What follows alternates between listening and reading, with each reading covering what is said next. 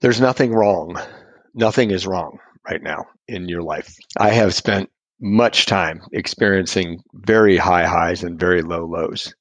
And what Alcoholics Anonymous did for me is it made me realize that my happiness should not be dependent on my circumstances. My happiness should be dependent on my functioning in the world as a channel for a power greater than myself. And as I've surrendered to this higher power in troubles and in no troubles, my problems have become ladders to new vistas.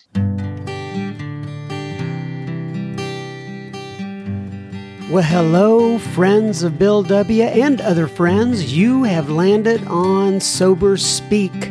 My name is John M. I am an alcoholic, and we are glad you are all here, especially newcomers. Newcomers, that is, both to recovery as a whole and newcomers to this podcast. Sober Speak is a podcast about recovery centered around the 12 steps of Alcoholics Anonymous. My job here on Sober Speak is simple. My job is to provide a platform to the amazing stories of recovery all around us. Consider Sober Speak, if you will, your meeting between meetings. Please remember, we do not speak for AA or any 12-step community. We represent only ourselves. We are here to share our experience, strength, and hope with those who wish to come along for the ride. Take what you want and leave the rest at the curb for the trash man to pick up. Bienvenidos, mi amigas and mi amigos. That was the voice of Mr. Matthew M. once again that you heard at the beginning of this episode, and you are fortunate enough that you will be hearing so much more from him in just a moment. But first things first, this episode is brought to you by Miss Tanya. You know what Tanya did? Tanya went to our website, soberspeak.com. She clicked on the little yellow PayPal donate tab and made a contribution. Thank you so much, Tanya, for your generosity. This episode is coming right out to you. I, John M., will be the chairperson for this meeting between meetings, and I am truly honored and privileged to serve all of you listening in. So take a seat, if you will, around this virtual table, and let's get started. This is Sober Speak, a meeting between meetings at your fingertips. I'll see how long I go with that. I kind of like it. Nonetheless, as a reminder, you can find us, if you are wondering, on Apple Podcasts, formerly known as iTunes, Google Podcasts, Spotify, Stitcher, Podbean, TuneIn, or wherever else you listen to your podcast. If you can't remember any of that, simply go to our website, www.soberspeak.com, and there are links to all of the aforementioned on the website, and you can just click on it and get there. If you don't really like getting on the internet, or you just have your phone, your device, your smartphone, and you want to text the word sober, SOBER, to 31996. Once again, you text the word sober, SOBER, to 31996, and there you will get a chance to both sign up for our email list that we have, and also you will get a chance to click on either a iTunes or a Google Podcast link, and you can subscribe to the pod from that location. All right, I'm going to do a little bit of listener feedback, kind of posting actually on the front of this, because we have so much listener feedback on the end. So I'm going to break it up here this time. So I found this on iTunes or Apple Podcasts, and Barry posted on Apple Podcasts, and the title of this says, "Brilliant!" And he says, "Wonderful podcast. Keep going, John M. Londonberry. Well, Londonberry, thank you for posting that on Apple Podcasts. I sure do appreciate it. And he actually gave me a little bit of a 5-star rating there. I'm so thankful when people do that. All right, another one that we had out there, I guess you don't call this a post. This is more of a review. That's what it is. Yes, that is the word, review. We got another review on Apple Podcasts, and it says, many thanks. Thank you for your service. I listen to an episode each day, especially throughout the lockdown. I'm 11 months and 2 weeks clean and sober and consider this podcast as a friend in my pocket. Well, you're getting a little personal there, sir, ma'am. I don't know. Anyway, I don't have a name. I could tell I came from Great Britain, it says. It says Greg TDK 100 via Apple Podcast. So, Greg, I am thrilled to be a friend in your pocket. But anyway, thank you so much for the post. Oh, my mind's going all over the place. Nonetheless, Jen posted in the secret Facebook group. She says, John, it doesn't say John. She was posting this to everybody. It says, I just want to say how grateful I am for this group in the secret Facebook group and this podcast. Getting to meetings has definitely been challenging. I feel like after listening to an episode, I have been, quote, reset, unquote, like I just walked out of a meeting. I hope all of you are having a wonderful day. And Jen got all sorts of posts and comments on that.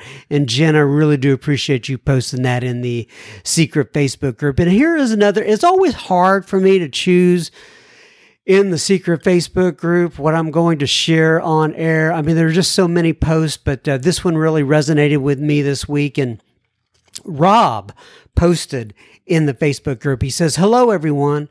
I'm Rob, and I'm an alcoholic. I am new to this group, and my sobriety date is today. I had my last relapse last night, but I'm fully ready, willing, and have the desire to never drink again. I have lost my beautiful girlfriend and also most of my family's trust, and this is my last chance to prove I can stay sober or I will be on the streets. I pray to God I am able to find the serenity and peace I need to live a life of sobriety and experience happiness and joy without the claws of alcohol and drinking suffocating me any longer. God bless everyone here, and I thank you in advance for your time and reading my post. And Rob just was able to receive tons of feedback, comments, likes, just a lot of sharing that went on from that post. And I just wanted to say thank you for sharing that, Rob. My prayers are with you. And if you're listening to this out there and you have a moment to stop and share a prayer for Mr. Rob, it would be most appreciated. All right, now on to Mr. Matthew M., Part 2. And this is called, the name of the episode, or the title of this episode is That's Grace. And Matthew said that's grace a couple of times on the previous episode. And if you didn't hear Matthew M. Part 1, That's Grace, I would highly recommend that you go back and listen to that episode as well. But as I mentioned at the end of the previous episode with Matthew's going to, in this episode, address life after getting sober. He talks about his newfound relationship with the mother of his daughter, her parents, and his daughter herself, Phoebe Rose. He discusses his new family that he was blessed with as he was able to get married when his daughter was 2 years old, and the loving relationship that he has with his new wife and their children is an absolutely beautiful story. Matthew talks about coming out of rehab And he also talks about his encounter with Rotten Ron. Don't you love the names that we give each other in Alcoholics Anonymous? Rotten Ron. And employment came to Matthew through Alcoholics Anonymous. That is an incredible story you don't want to miss. And Matthew talks about his wife and the stroke that she had and the disability that she deals with through today because of that stroke. And it is quite a love story. And that, ladies and gentlemen, is just the tip of the iceberg. Please enjoy this. Once again, we shall have plenty and that is always for my Irish friends out there, plenty listener feedback at the end of this episode. Enjoy. Okay, everybody. So we are back, fortunately, once again with Mr. Matthew M. So, Mr. Matthew M., I am going to ask you to once again introduce yourself, give your sobriety date if you wish, tell the people where you live in this great land of ours, and then we'll get cranked up again. Okay, John. My name is Matthew. I live in Santa Paula, California, and my sobriety date is May 16th, 1993. So last time we were with Mr. Matthew, he basically just went through his entire what he was like before he got to Alcoholics Anonymous. And then we kind of stopped at the point where Matthew was coming out of rehab. So, Mr. Matthew, I think I'm going to turn it over to you from there and let you talk about a little bit what it was like from that point moving forward. Thanks, John. Okay, yeah. So, that was middle of June 1993. I 30 days in a facility. And it was funny. I checked in at 108 pounds and I gained 47 pounds. I know that because they weigh you on the way in and they weigh you on the way out. So you gained 47 pounds in 30 days? Yeah. And I it's funny because I make a note of that because that's almost all I remember of that experience because I had an old timer said to me, not to me. Anybody who shares at a meeting is speaking directly to me. And he was sharing, a year or so into my recovery, and he said, his name was Rotten Ron. He's passed away, but he had a toothpick in his mouth. And he said, you come in here going about 90 miles an hour. You're going to skid for a while. And so I think I did a lot of my high speed skidding in the rehab facility I was in, or I don't know what they would call it. It's not, but my brother picked me up. My brother 12-stepped me, and he was tired. His AA group had a big party out there in Palm Springs is where I was. And he was tired and he let me drive, which you have to understand, there wasn't the usual thing for my brother to do, let me drive his car. So I was already like, wow, 30 days of recovery and I can have all these new privileges. He had driven to the gas station and then he said, hey, why don't you drive home? And we drove home and he slept the whole way. And we pulled up in front of my apartment and he said, you need to go to a meeting. And I remember thinking he was crazy. It's like, I've just got 30 days. I have a brand new child. My mother's really terminally ill and I haven't seen her or visited her. And I have to get a job and I have to do my laundry and I have to clean my apartment. And he said, go to a meeting, but I'm a liar. And I lied and said, yeah, of course, that's what I was going to do. And I had no inclination to go to an AA meeting on that day. I just got out of 30 days in rehab. The funny part of that story is a couple of years later, my brother told me, I just pretended to sleep on the way back because just between the rehab and the gas station, you were so full of newcomer BS.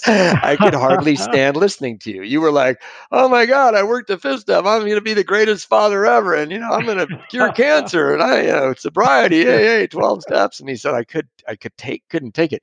And I know what happened. I was afraid. I have never been more afraid there are two scariest days of my life. One was walking into that place and the other was walking out.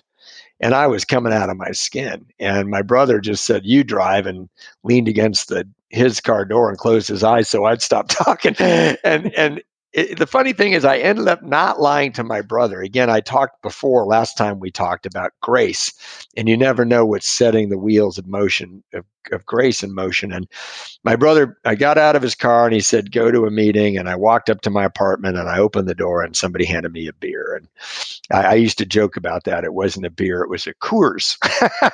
So there wasn't a whole lot of danger there. But but the truth is, I walk into this apartment and there's people snorting cocaine in there. There's girls in bikinis. There's marijuana smoke in the air. There's tons of alcohol. And I left that apartment. I lived there by myself and no one had been there to visit me in months, But now they found out that I was gone and they broke into my apartment and had my goodness, big party. Yeah. And so I talked a little bit about it last time we met, but a funny thing happened. And if you're listening to this and you're in your first year of recovery, I want to be really clear about what happened because I don't want to give the impression that I had a lot of willpower or that I had a foundation of recovery from rehab for 30 days. What happened in that second when I was standing on my own porch with a beer in my hand looking into this party was I had a singular thought that came into my mind, and I believe that's grace. I actually practiced the 11th step very intensely, and I know how my mind works, and I don't think the appropriate thought at the appropriate time. Thoughts come into my mind, and some of them catch my attention and some don't. But I was standing there, and this person handed me a beer, and the thought that came into my head was, Matthew, you have nothing. You don't have character or self-respect. You have no prospects. There's no way you're going to ever get out of debt. You're going to have no way to be employed at the level of employment that would match your education. But you have 30 days. And are you going to give away the one thing you've got to these losers again? And I don't know where that thought came from, but it was strong enough for me to put that beer down and run to a payphone and call AA. And I called AA, and the poor guy that answered the phone, I told him almost everything I told you last time we talked. Rock star, baby, cancer, blah. You gotta help, Coors. I was just a mess, and I thought he was going to help me. And I heard him flipping through these papers on the phone, and he said, "Oh my God." He said, "Where are you?" And I said, "I'm on the corner of Burl and whatever in Redondo Beach." And he said, "Oh my God. There's a meeting right across the street from where you're standing, and it starts in 15 minutes. And I said, I actually said to him, "So what do you think I should do?"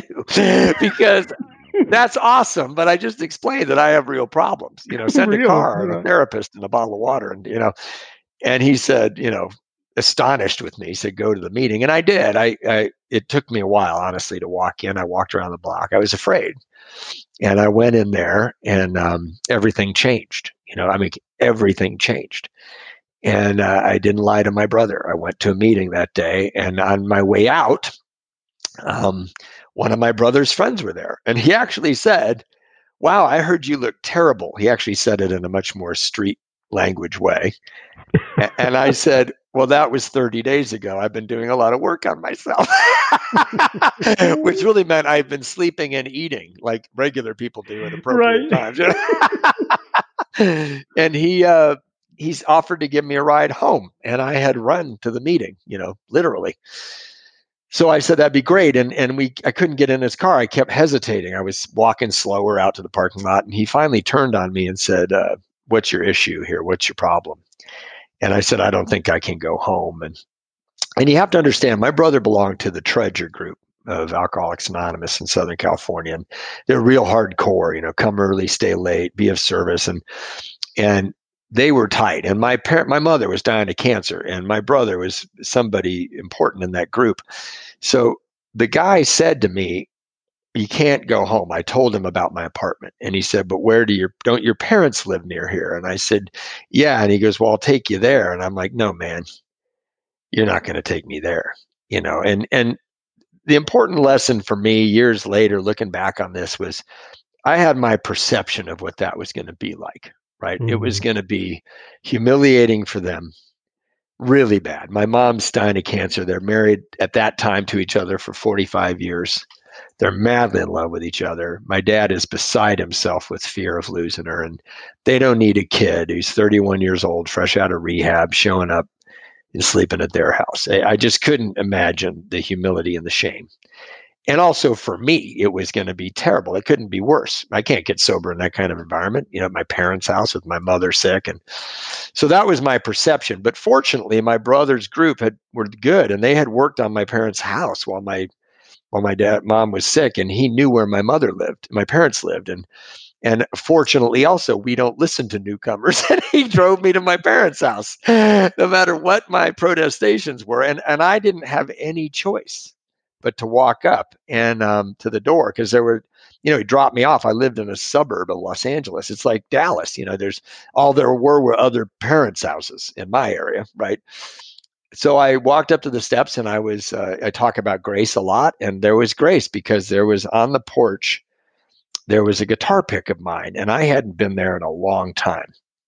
And my dad was a fairly fastidious World War II vet. Things were neat and clean. And my mother, who was very ill at the time, kept a good house. And I was mesmerized after I rang the doorbell by that guitar pick. I had no idea how it could still be there. And I just think it kept me there long enough. My parents are from Illinois. They're from the Midwest. And they answer the phone together. And they showed up, and my mom was strapped to this oxygen.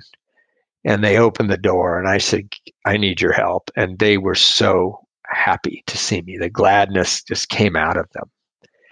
And I'm a parent now. I have 4 children. I have 3 biological children and an adopted daughter.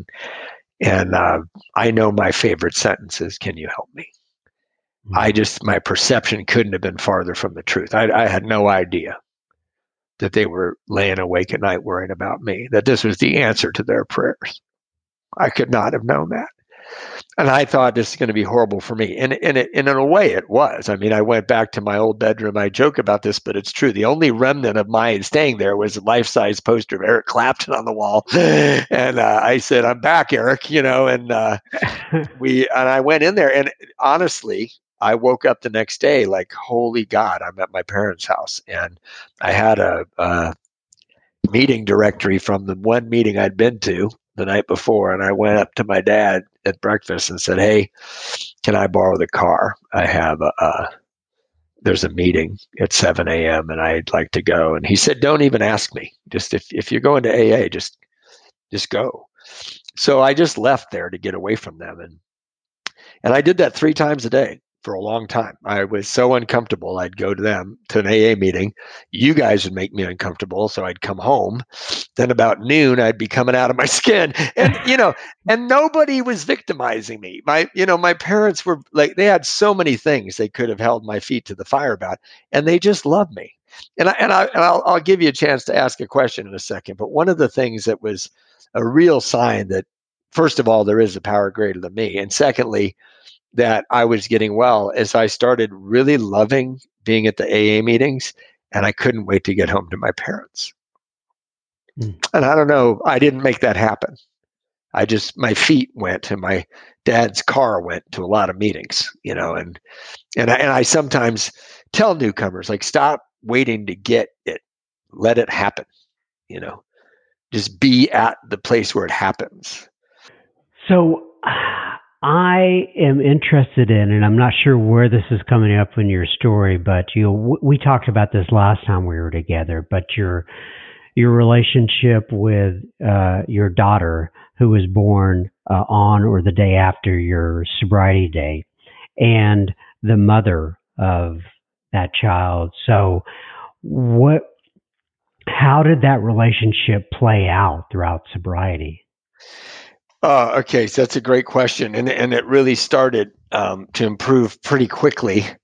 I got sorry, I got to shake this drink. I got eventually in about 2 or 3 months, my sponsor was driving me to meetings because I didn't have a car that was reliable, and we were maybe 60, 90 days. It was around 60 or 90 days. I remember I was walking into a meeting with him, telling him how much I love Phoebe and telling him how I thought it was the worst thing to have this baby, and it turned out it was the greatest thing. And, I didn't realize that being in AA, I so embraced being a father, and he didn't really pay any attention. And he went into the meeting.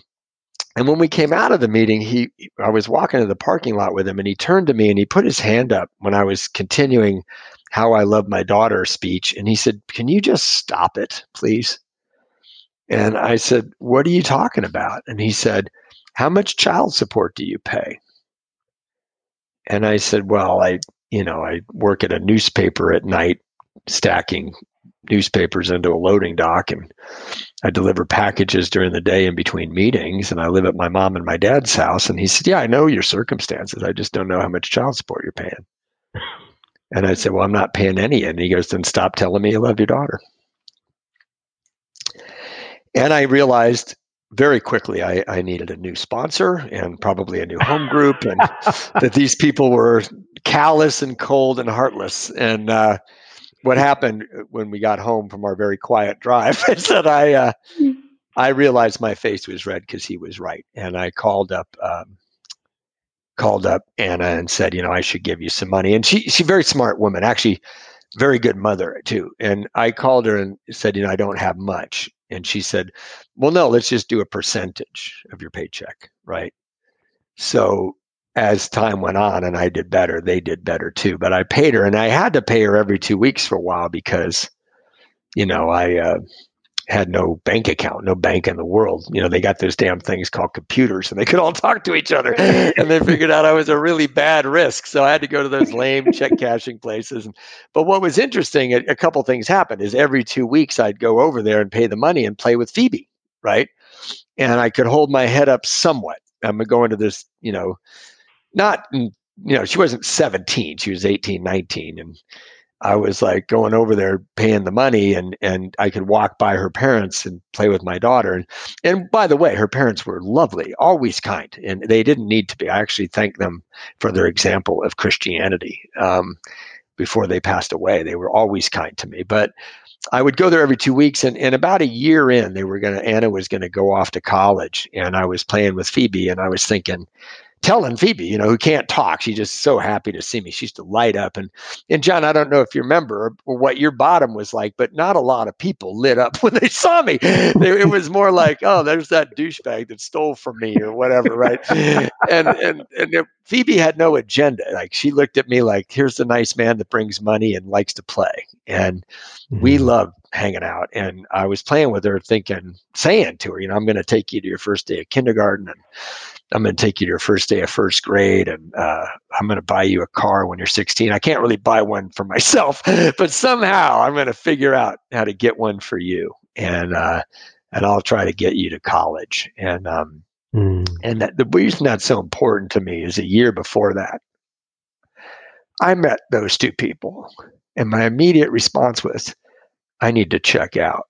I need to wipe myself off the face of this earth." And because I got introduced to Alcoholics Anonymous, and because my group was not interested in anything that I thought, but they were enthusiastically interested in things that I was doing, I was able to realize the joy that I would know this person till I died, and the privilege and the gift of it. And so when I said all those things to Phoebe, that is a transformation brought about entirely by the steps of AA, and the fellowship, and the honesty and transparency that's engendered from the relationship with a sponsor that really doesn't judge you. My sponsor doesn't judge me. He loves me. He helps me, and he directs me. But anyway, I did. I took her to her first day of kindergarten, and first day of first grade, I cried like a baby. First day of second grade, cried like a baby. I think it was sixth grade where she stopped me and said, "Dad, we're not going to do that today. You're a little hard to explain." And Phoebe is brilliant. She has an incredible IQ. And I did buy her a car when she was 16 with her mother, and her mother and I put her through college, and we just finished paying for nursing school. And Phoebe is an RN who works with the mentally ill. And I couldn't be prouder of her. And she is getting married and asked me to walk her down the aisle. And her mother and I both got married when she was about two and a half. Mhm. And she's grown up in two pretty loving households. So that leads me to the next question. I have heard you mention your wife and your other children. Talk to me a little bit about that and, how that came about and what that experience has been like in sobriety. So, thank you. Yeah. So, in the background of all of these things happening, I'm going to a lot of meetings. I eventually, I hadn't moved out of my parents' house at the point where you want me to talk about, but I'm really listening to people in AA tell the truth. Like I went to a step study where you couldn't share unless you'd work the step, and there were no birthday celebrations. There were fifth step celebrations. So if you did a fifth step, it was a big deal, and you could talk about it. So I could say I was duped by a loving God, or I was advanced a bunch of grace, that I thought everybody paid every dime back. I thought everybody worked with others. I thought everybody did a fifth step. And which is great because I did all those things really, really, really to the best of my ability. I was really, really honest on my first fifth step. And it wasn't until 7 years later that I could really talk about how badly I abused Anna. And I don't believe that I lied. I believe I didn't believe it. I didn't have it in me to see it. There's a joke a guy used to tell at my group. He said, you do a fifth step when you're a year sober and you stole a bunch of rope. And when you're 5 years sober, there were a bunch of horses attached to it. and I want to preface what I'm about to tell you with something I heard in a meeting not too long ago. And I've been saying it every chance I get because people need to hear it. I was at a meeting in January up here in Santa Paula where I've adopted a new home group. And a guy, I don't know what he does for a living. I think he's a pipe fitter. He's kind of comes to the meeting kind of dirty, and a young guy. And he said, what AA taught me is that, when you think about it, life really does suck. And he goes, but when you live it, it's really awesome. Mm. And I want to talk about living sober. So I was still living with my mom and my dad, and I went to my sponsor and I said, I love that prayer. I've been praying that prayer, relieve me of the bondage of self. And I have these terrible jobs. I had better terrible jobs. They got like tiny bit better. I went from a loading dock to a gas dock, which was nice. I was out in the sun, and I like boats, but I'm living with my mom and my dad, and I go tell my sponsor before the Hermosa Beach Monday Night Men's Stag meeting that, I'm praying for the relief of the bondage of self. And I'm sort of an intellectual. I mean, I love to read. I'm surrounded by books and guitars here, and I could really resonate with that phrase, the bondage of self. When I walk into a room, I have to categorize each person to feel safe. He's okay, you're a loser. That person, why are they wearing that? That's all the bondage of self. If I'm at an AA meeting and I'm listening to a speaker and I'm critiquing the speaker, that's the bondage of self. That's an unbelievable lack of freedom to hear what's happening. So I said to my sponsor, I'm praying this prayer. And he said, well, why don't you help God out? Why don't you relieve yourself of the bondage of self? And that made my synapses crash. I didn't even know what that means. Like, what could that possibly mean? And so I said, well, how would I do that? And he took his cigar out of his mouth and he said, why don't you do something nice for somebody and don't tell anyone about it? Right. And I was pretty new. And my first thought was, well, why would I ever do that? Like there's no payday. And, but I listened and I went in and we were all talking. And at our meeting, like many meetings, we asked if there's somebody from out of town. And this guy raised his hand, and he was from Australia, and he was going to be visiting once a month. And he kind of stood out because he was wearing a suit and a tie. And if you live in Southern California, if you wear a suit and a tie, it tells everyone you're not very successful. This is the town of movies and music. But he had a very nice suit on, very tie, gray-haired guy, good-looking guy, and he said he's visiting from Australia. And I thought to myself, I'll remember that guy's name if he comes back next month, and I will be magically relieved of the bondage of self. And he did. He came back 4 weeks later, and I saw him. And I ran across the room and I said, Kevin, welcome back to the greatest meeting of Alcoholics Anonymous in the world. And so glad you came here last month. Really glad you're here today. And he said, you remembered my name. And I said, yeah, it must be really hard traveling and visiting AA. I said, I want you to know, these guys care about recovery. And he said, that really impresses me. What do you do for a living? And I was like, I stack newspapers on a loading dock and pour gas into boats. I was so embarrassed by my jobs. And he took me outside and he said, I'm interested in you. He gave me his business card and he said, come to my office and print out your DMV, wear a suit, and you're going to have to fill out some paperwork. I want you to interview at my company. And I looked at his card and he was vice president of an international airline. So I went. It was like 2 weeks later, and when the appointment was. And I had, this is so funny, I had a black suit, I had a great tie, I had a great white shirt, and brown hush puppy shoes, because I hadn't needed a suit. We just keep them in case there's a wedding or a wake in an Irish family. And but I didn't have any shoes. And I really, when you're new, you're like, well, nobody will notice that my shoes, it was like I had clown shoes on, And I went to this beautiful office on Century Boulevard, and I walk in, and he introduces, he first of all, he opens the door, looks at my shoes, and starts laughing, right? And he's in AA, right? But, and I can't say anything about how I know him. He told me that when you come to my office, you don't say how you know me. And he introduces me to the head of human resources for this international airline. And she is a stunning Japanese Hawaiian woman who I still can picture her floating across the room to me. And she looked at my shoes and her face got very tight, right? And believe it or not, I'm actually answering your question. So I go into this room sure that I don't belong. Like, why did I even come? And his office is right behind her office. And I go into her office and she doesn't ask me a single question. She's looking at my DMV. I was arrested 3 times for the same DUI, right? And it's all right there. And I never paid a parking ticket ever. They just knew it. And what a jail and a couple places for misunderstandings. And she's looking at all this and she's looking at the 11 years that I, went to a party with my guitar. I mean, it isn't like I was Mr.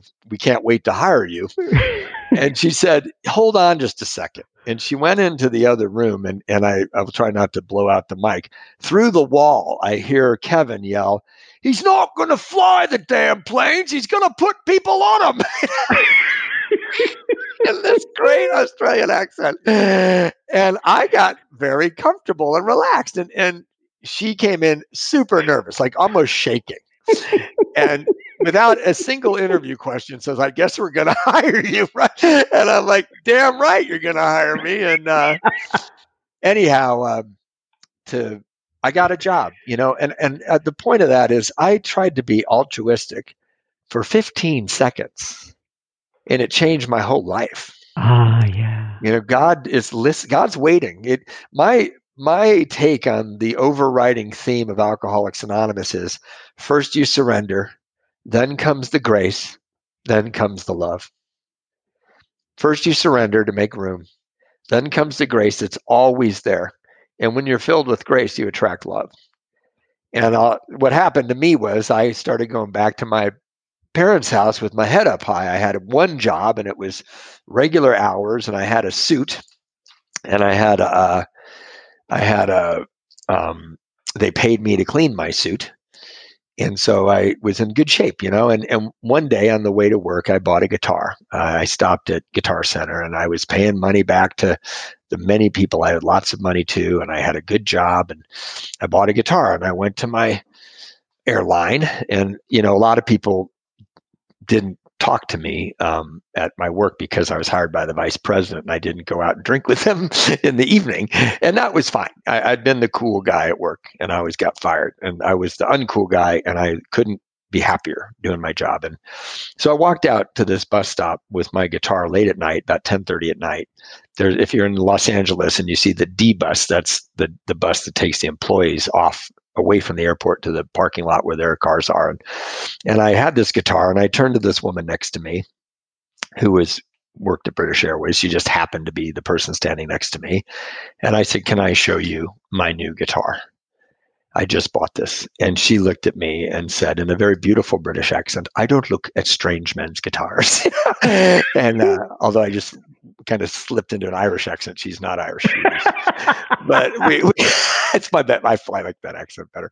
But we got into the bus, and I thought, oh, that's kind of weird. I felt, like she thought I was hitting on her, and I wasn't. I mean, why would I hit on somebody? I live with my parents, and I'm in AA. Then I have a baby, and it's complicated. So I'm standing there, and she's pressed against me because it's so crowded, and in the bus, and she has a book in her hand called "Surprised by Joy" by C.S. Lewis, and I just wanted her to calm down. And I said, "Hey, I've read that book.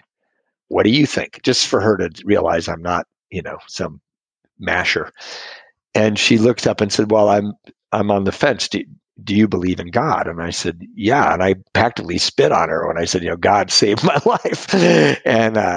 And then I kind of reeled it in because she looked nervous, and she said, "Well, I don't know if I do believe in God." So I had this conversation with this beautiful woman, and I didn't realize how beautiful she was till we started talking, and then I saw her blue eyes and her pale skin and her dark hair, and she's petite, and I realized, and she had this accent. I'm a huge Beatles fan, so any British accent, and I just felt so calm and so relaxed talking about God with her that when we got off the bus, I said, "It would be super nice to have dinner with you and get to know you. Would you like to have dinner with me?" And she did not think so. She started telling me, "Oh yeah, look at my guitar, and I've read that book, and I have to wait for this bus." And she was kind of rude, and I put my hand up and I said, "Hey, no is a complete answer," because I had dignity. I had a year and a half of sobriety. I loved my family. I loved my children, and I knew who I was. And but I was sad, and I went home to my dad and told him. I think he said, "Tell me about her," and I said, "I think she felt like home." And I was really surprised that I said that to him. But the next day, I joke about this. I'd grown spiritually because I went to work the next day and I didn't tell anyone she was a lesbian. It's like nobody's business, right? And I'm only half kidding because I didn't. I liked me, and I felt sad that I'd made her afraid of me. And I didn't have to put her down or say that that's not putting her down, but say, she's not interested in my gender. It's not me, right? And I went to the bus stop that night, and I made every effort to get a bus she would not get. I went to an earlier bus. I had seen her at her airline, and she came up behind me and tapped me on the shoulder, and she said, I think I was rude to you. I don't want to go out with you." And I said, "Well, you've been very clear about that." And she said, "But I'll miss this bus and have coffee with you." And we did. And about 17 days later, it was 2.5 weeks later, she proposed to me, and she's sleeping right behind me in this room. We've been married for 25 years. Wow. She's right there. And we had the most storybook. We could travel anywhere we wanted. We worked at the same place. My parents loved her. My mother lived to see us get married. We had a little boy named Rory, and when we showed up at the hospital, the only people waiting for us were Phoebe and Anna. And my mother died in my arms, and I was a son. I had taken care of her with my family the last part of her life. And Phoebe and Anna sat next to each other at the funeral while I played music. And then we had Sophie. Philip and I went and had to the hospital and had Sophie, and again Phoebe and Anna and Bill and Jay and everybody came. And then about 5 years in, I walked back in the house. I was taking the kids out to the park, and I walked back in the house, and Philippa was having a massive stroke, like incredibly damaging stroke. She's paralyzed completely on her left side, and she can't trust her thinking or her memory. And I found her there. I'm about 7 years sober, a little more than that. And I don't know what to do. And I got him to called an ambulance. I walked right out the door. I had a 1-year-old or 1.5-year-old and a 4-year-old and an 8-year-old. And I just left them. He got in the ambulance, and the neighbors saw the emergency vehicles, and they swooped up my children. And in the ambulance, I called Bill. Oh, no, I didn't call Bill. I called my sister, and I called her parents in the UK. And we went to the local hospital, and the idea was that they were gonna try this thing on her, and it didn't work. So they airlifted her to another hospital, and I had called somebody from that hospital. And when I came out, they did try another operation there that didn't work, and it was pretty likely she wasn't going to make it, or that she would never walk. And I walked out into the waiting room at like 2 a.m, and there was a bunch of people from AA.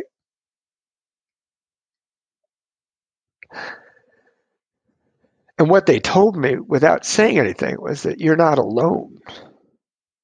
And 5 minutes before that, I felt more alone than I'd ever felt.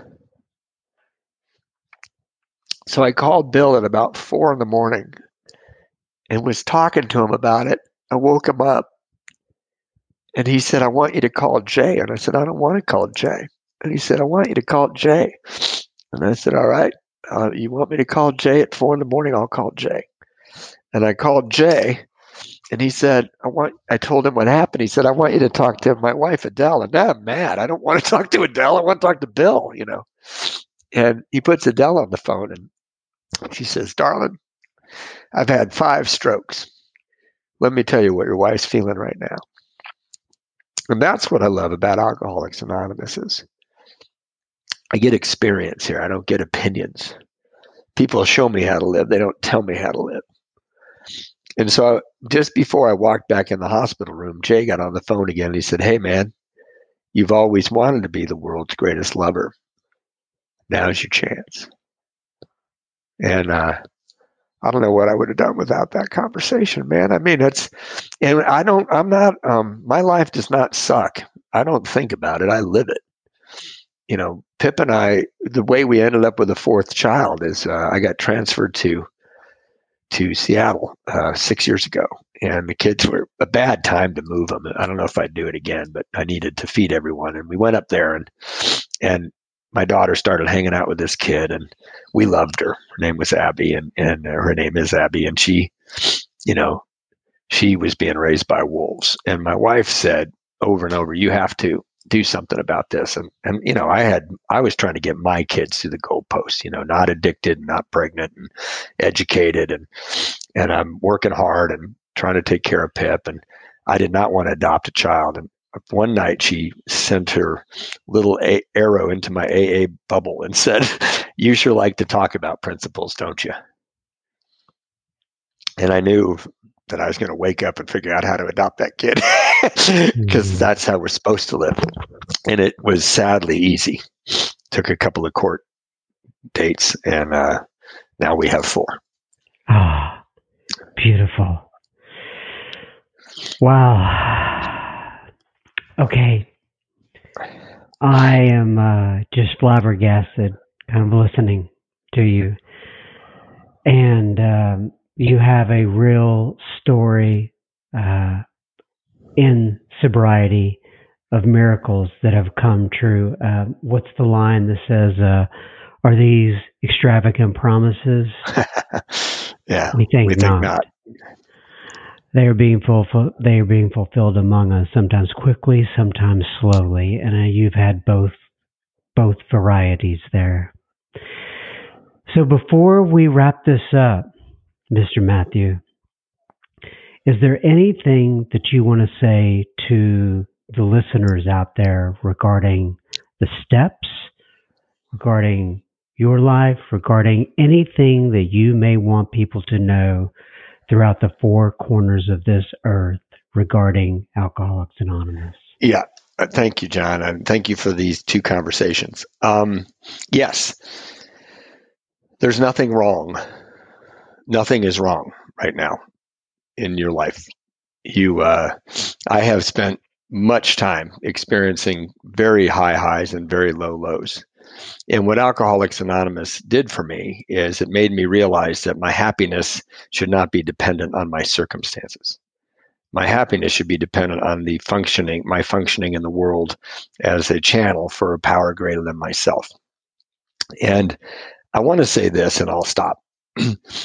I surrendered so many times to alcohol and other things when I swore I wasn't going to do them, when I didn't want to do them, when I could see the downside that was going to happen the second I started again.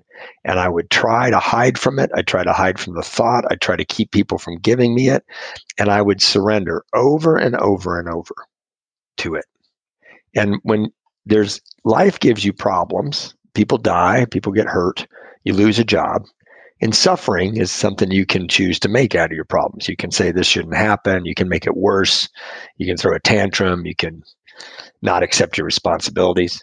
So when I drank alcohol and surrendered, my problems became a magnitude of suffering.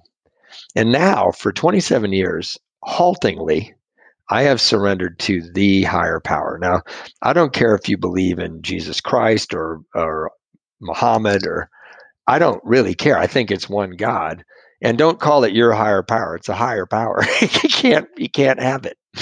You didn't get it on Amazon. It's a higher power. It's by definition, you can't bottle it. But I surrender now to this higher power, and it looks different all the time. Sometimes that means being patient with my wife. Sometimes it means not saying something. Sometimes it means going to the jail panel when I don't want to go. And as I've surrendered to this higher power in troubles and in no troubles, my problems have become ladders to new vistas. And I wouldn't wish what happened to my wife on anyone. And I wouldn't wish what Abby went through as a kid on anyone. But I can tell you, in the moment with them, everything is always perfect. It's always perfect. God is trying to get your attention to show you that. And if you want to find out how that works, I have 12 suggestions. Thanks, Love John. it. Love it. Thank you so much. My pleasure. God bless you. We're both kind of doing little namaste hands to each other right now. People can't see that, but I'm just truly grateful for the time we've been able to spend together here today, Mr. Matthew. It's just absolutely fantastic. God bless you. God bless you. And God bless your family. And I hope that our paths do cross sometime very soon. Thank you. I would love that, John. I hope so too. Thanks. Be well. Mr. Matthew M., you can't see it right now, but my hands are in a prayer hands or namaste hands. And I am here saying, thank you. Thank you for your vulnerability. Thank you for your insight. Thank you for everything that you've given to the Sober Speak listeners. It is so much appreciated. And as you know, we have more time scheduled with you to talk about some additional subjects, but I so much enjoyed meeting you. You're such a wonderful spirit. God bless you, my friend, and I look forward to doing some additional episodes with you and continuing our friendship as well. If you're out there and you're listening to this and you enjoyed that episode or that episode resonated with you in some form or fashion, please take a moment to pause your device and share that with a friend and or family member. It may be just what they need today. Remember now, we don't want you sharing your gossip or your STD, but we do want you sharing this episode. I don't know. I'm going to have to quit doing that one. I'm trying to see, I just try things every once in a while, see how it goes. Now, well, before we go on to a little listener feedback, I do want to tell you that if you happen to not be a member of the super secret Facebook group out here for Sober Speak, send me your email associated with your Facebook account to John, John, at soberspeak.com, and we will get you promptly invited to that super secret Facebook group. Or if you don't want to be in the Facebook group, but you just want to be on the email list, just go ahead and send me your email to the same address, John, John, at soberspeak.com. Now, on to a little bit of listener de la feedback. Susan writes in, and she says, John, I have found your podcast to be very helpful during this coronavirus. I have been sober a little over 14 months now. Wow, I can't even imagine getting sober in the middle of this pandemic, but I know people are. By the way, I've been able to attend in-person meetings lately. It is a breath of fresh air, and oh my goodness, to see newcomers and talk to newcomers and be with them. Oh, it's just like a breath of life inside in me. And, it's just not only what I live for, but many people live for. Anyway, getting back to Susan, my apologies. The thing, Susan says, I like about all of your podcasts is that I can usually find a podcast for whatever issue I may be dealing with at any given time. Most recently, while listening to Reno John talk about when he finally turned it over to God and that he found a place to live, a car, and a job, the pieces just started falling into place. This really made sense to me emotionally for some reason. Since I listened to the episode, I have changed the way I pray each morning. Oh, wow, Susan. With more sincerity and more of a conversation with God instead of just rattling off prayers. The opportunity for an amends I needed to make presented itself in a way that I have been praying for. I feel much lighter now. I could go on and on about the episodes that resonated with me. They have all been great. Thank you so much for what you are doing. Please add me, John, to the super secret Facebook page. I am under such and such on Facebook, and my associated email is such and such. Blessings, Susan. Thank you so much, Susan. And as you know, I passed that information on to John, or to Reno John. And I tell you, the speakers, if y'all want to write in something that I can pass on to the speakers, it just means the world to me when I can pass on good thoughts and good vibes and your comments to them. And I know it means the world to them. Kim writes in and she says, TP. Oh, I forgot. TP in the subject line. No, not toilet paper. No, not toilet paper at all. I'm getting to what she means by TP. Kim says, okay, John, I listened to episode 77 this morning with Sue S. in Massachusetts. Massachusetts, Massachusetts. Anyway, she didn't spell it out. I just, for whatever reason, felt the need to stop and spell out the word Massachusetts. Let's go with Mississippi while I'm at it. Mississippi, Mississippi. I think I got that. Nonetheless, let me start over. Kim S. writes in and she says, okay, I listened to episode 77 this morning, Sue S. in Massachusetts. And in your, quote, pregame show, she's I've never heard it called that before. She's talking about when I do an introduction.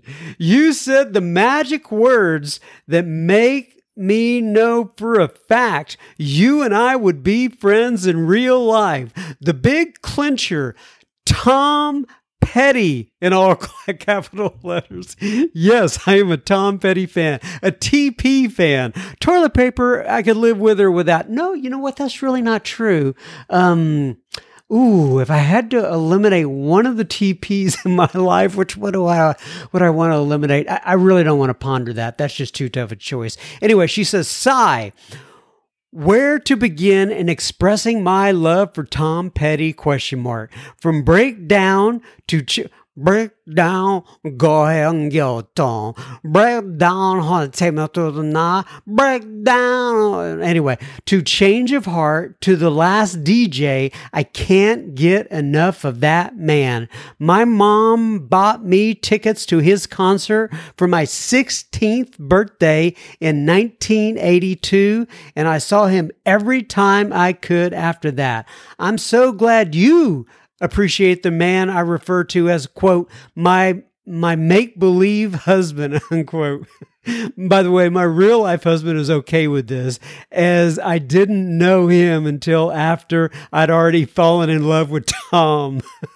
Laugh out loud. Rock on, TP. I'm doing the rock and roll horn signs with my hands right now. Anyway, you've got good taste in music, John M. Kim M. Well, thank you, Kim M, for writing on, and thank you. I'm glad that I know we're not the only ones, but sort of say I'm glad there are other TP, Tom Petty fans. I'm sure there are toilet paper fans as well, but I'm glad there are other Tom Petty fans out there in the universe. Mary Pat V. Mary Pat's the first name. V is the last initial. Mary Pat V writes in and she says, "Hi, John. Wanted to let you know that your podcast gives me hope. I appreciate that you pray for your listeners, even though you don't have a name or face for any of us." And I was doing that last night, Miss Mary Pat V. I have a name and face for some of you, but you're right. I see how many downloads I get. Comparatively speaking, it is relatively none of you. Anyway, she says, "I recently started participating in virtual Al-Anon meetings because I have to believe that if AA helps alcoholics, then Al-Anon can help me, the mom of an alcoholic daughter. I came across the Al-Anon podcast, The Recovery Show, while searching desperately for anything that would make me feel better. I'm open to God speaking to me through any means that He can give me directions. I'd like to join the super secret Facebook group. Here's my email. Thank you for what you do for others, Mary Pat V." Well, it sounds like a difficult time you may be going through, Mary Pat, but I'm so glad that we here at Sober Speak can be part of that journey with you. Bruce writes in, and Bruce says, by the way, I'm also a Bruce Springsteen fan. And when they come out on stage and everybody goes, "Bruce," this is my version of cheering for somebody named Bruce, who's writing into the podcast. Bruce! Anyway, Bruce says, I'm new here working on sobriety. I have been listening for a week and have encountered a critique of your humor. I'm not sure. And I have encountered a critique of your humor and that of others like Reno John. I have found that humor is the most powerful tool in education and is a true joy and road to revelation. Not the humor or an aside, but integrated with the subject. Well, I'm having a little bit of a tough time understanding that fully, Bruce, but I think you're saying that you like humor. And I guess this could it could be debated whether we deliver that. I know some of the guests do. Like you just talked about Reno John. That guy is hilarious. And I should have like if I could do this, I don't know how I would do that. Like if you put a humor rating next to the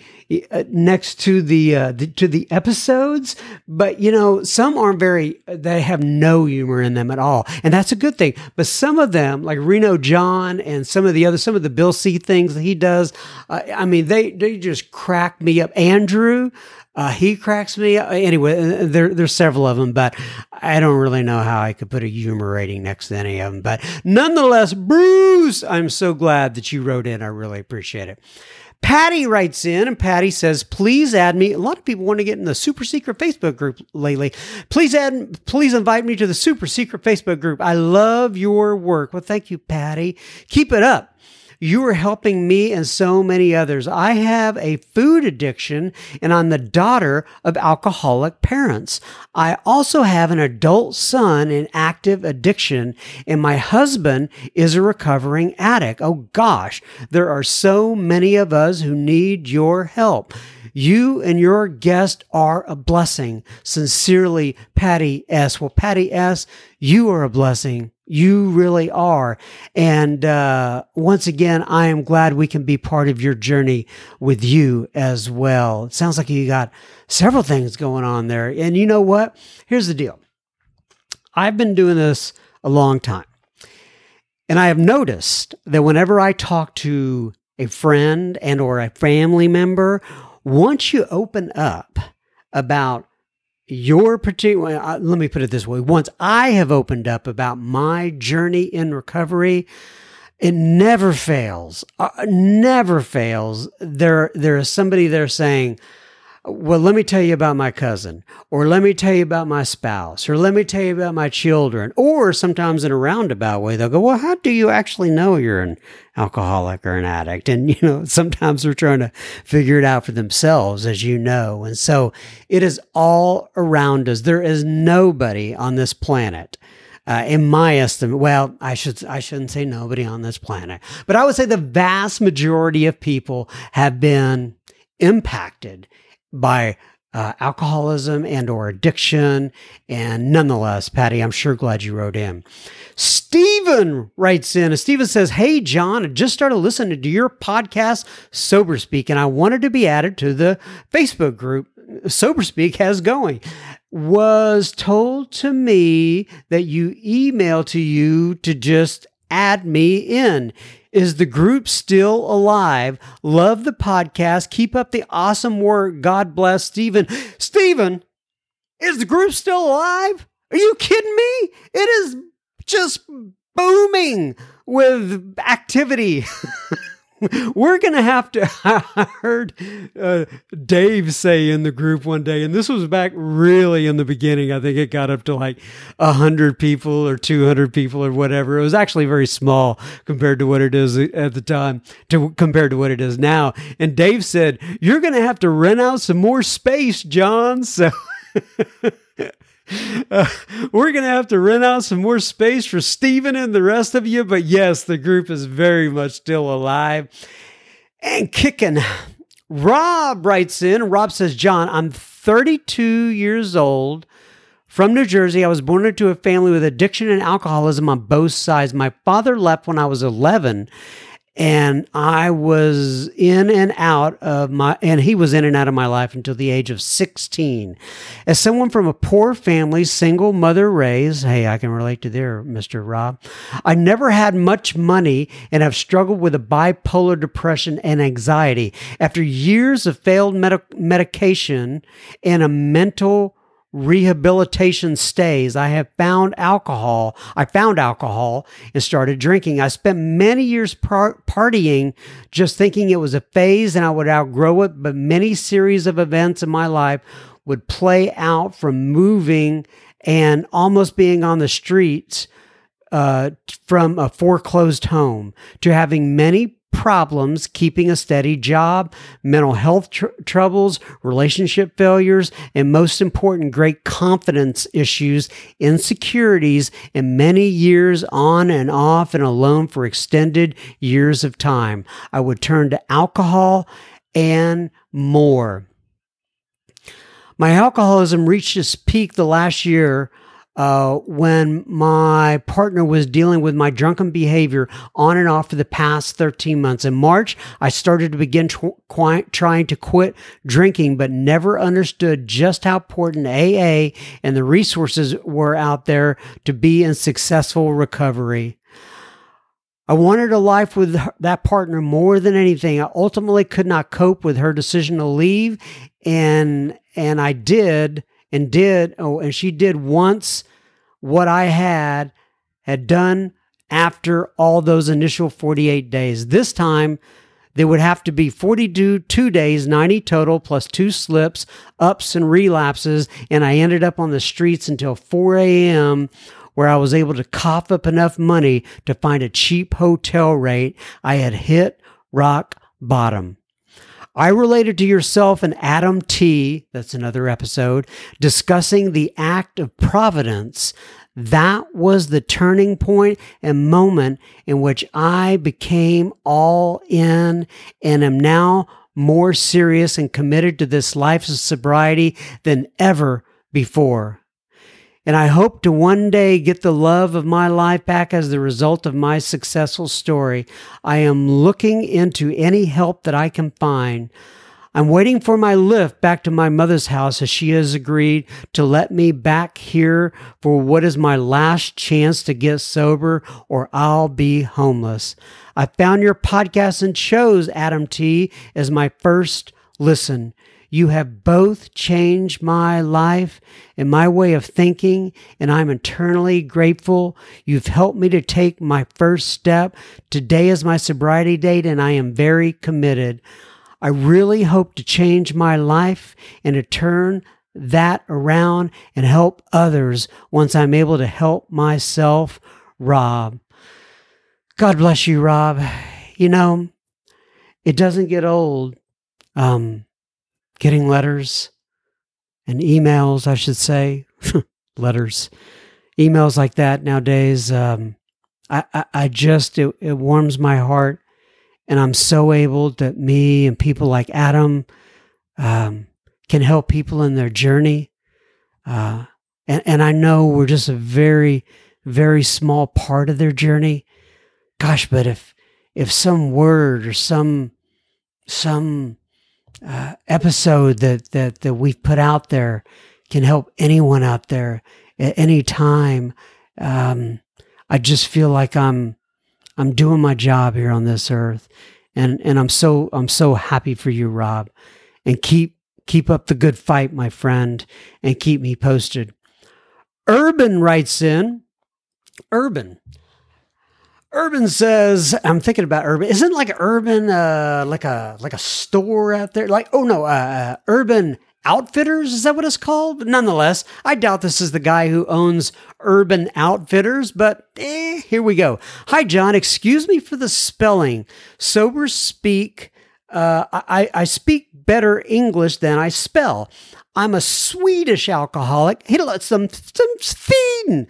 Hello, you Swedish alcoholic. My sobriety date is 1st of April, 1998. I came into the rooms of AA on the 13th of December, 1990. The only reason at the time I was able to stop drinking is because I didn't want to change and I didn't believe in a higher power. In fact, I was a convinced atheist.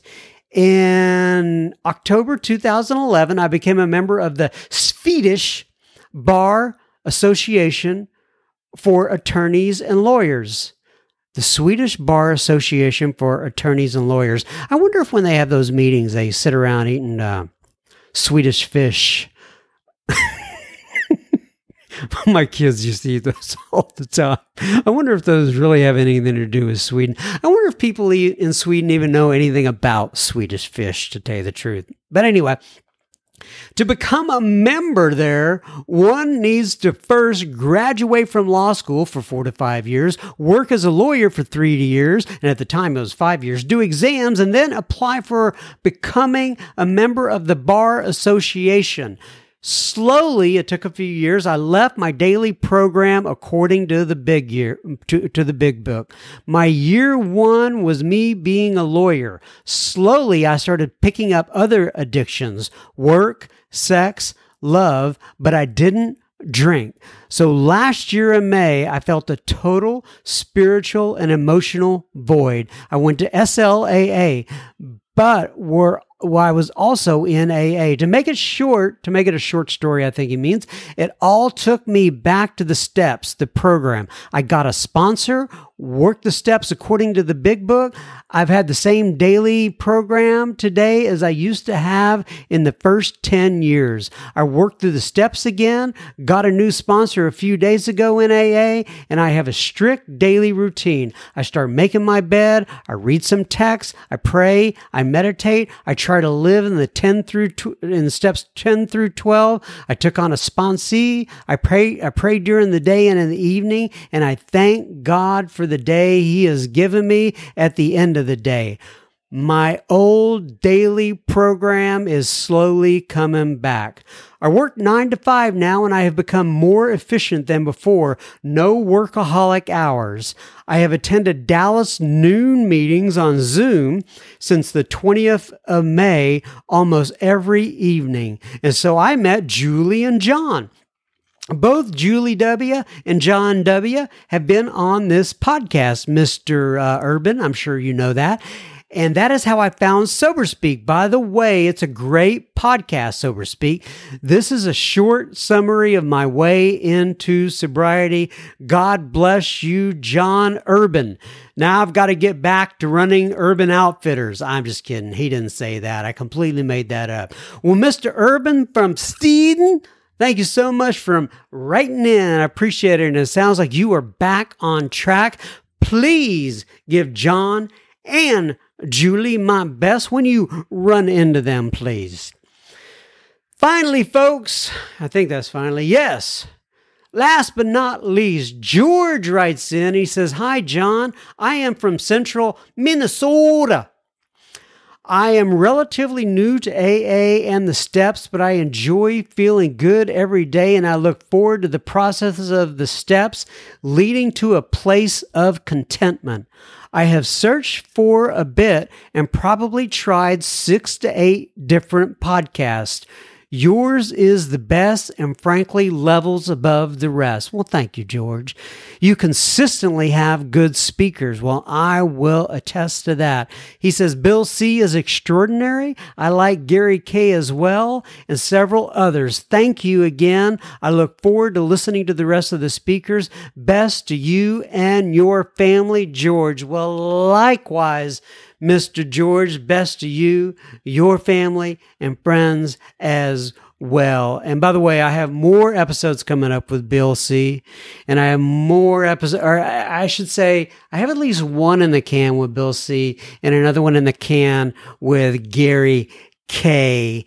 And Gary K. is actually scheduled for a live event that we're going to be doing at the end of the year in December. And, you know, we originally scheduled that to be live, like in-person live here in the Frisco, Texas area. But I don't know exactly where we're going to be in December, so we're taking it one day at a time. With that being said, folks, that's another week in the books.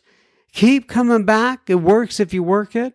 Love y'all. Thank you once again for listening in, and I will most likely be back next week. God bless you.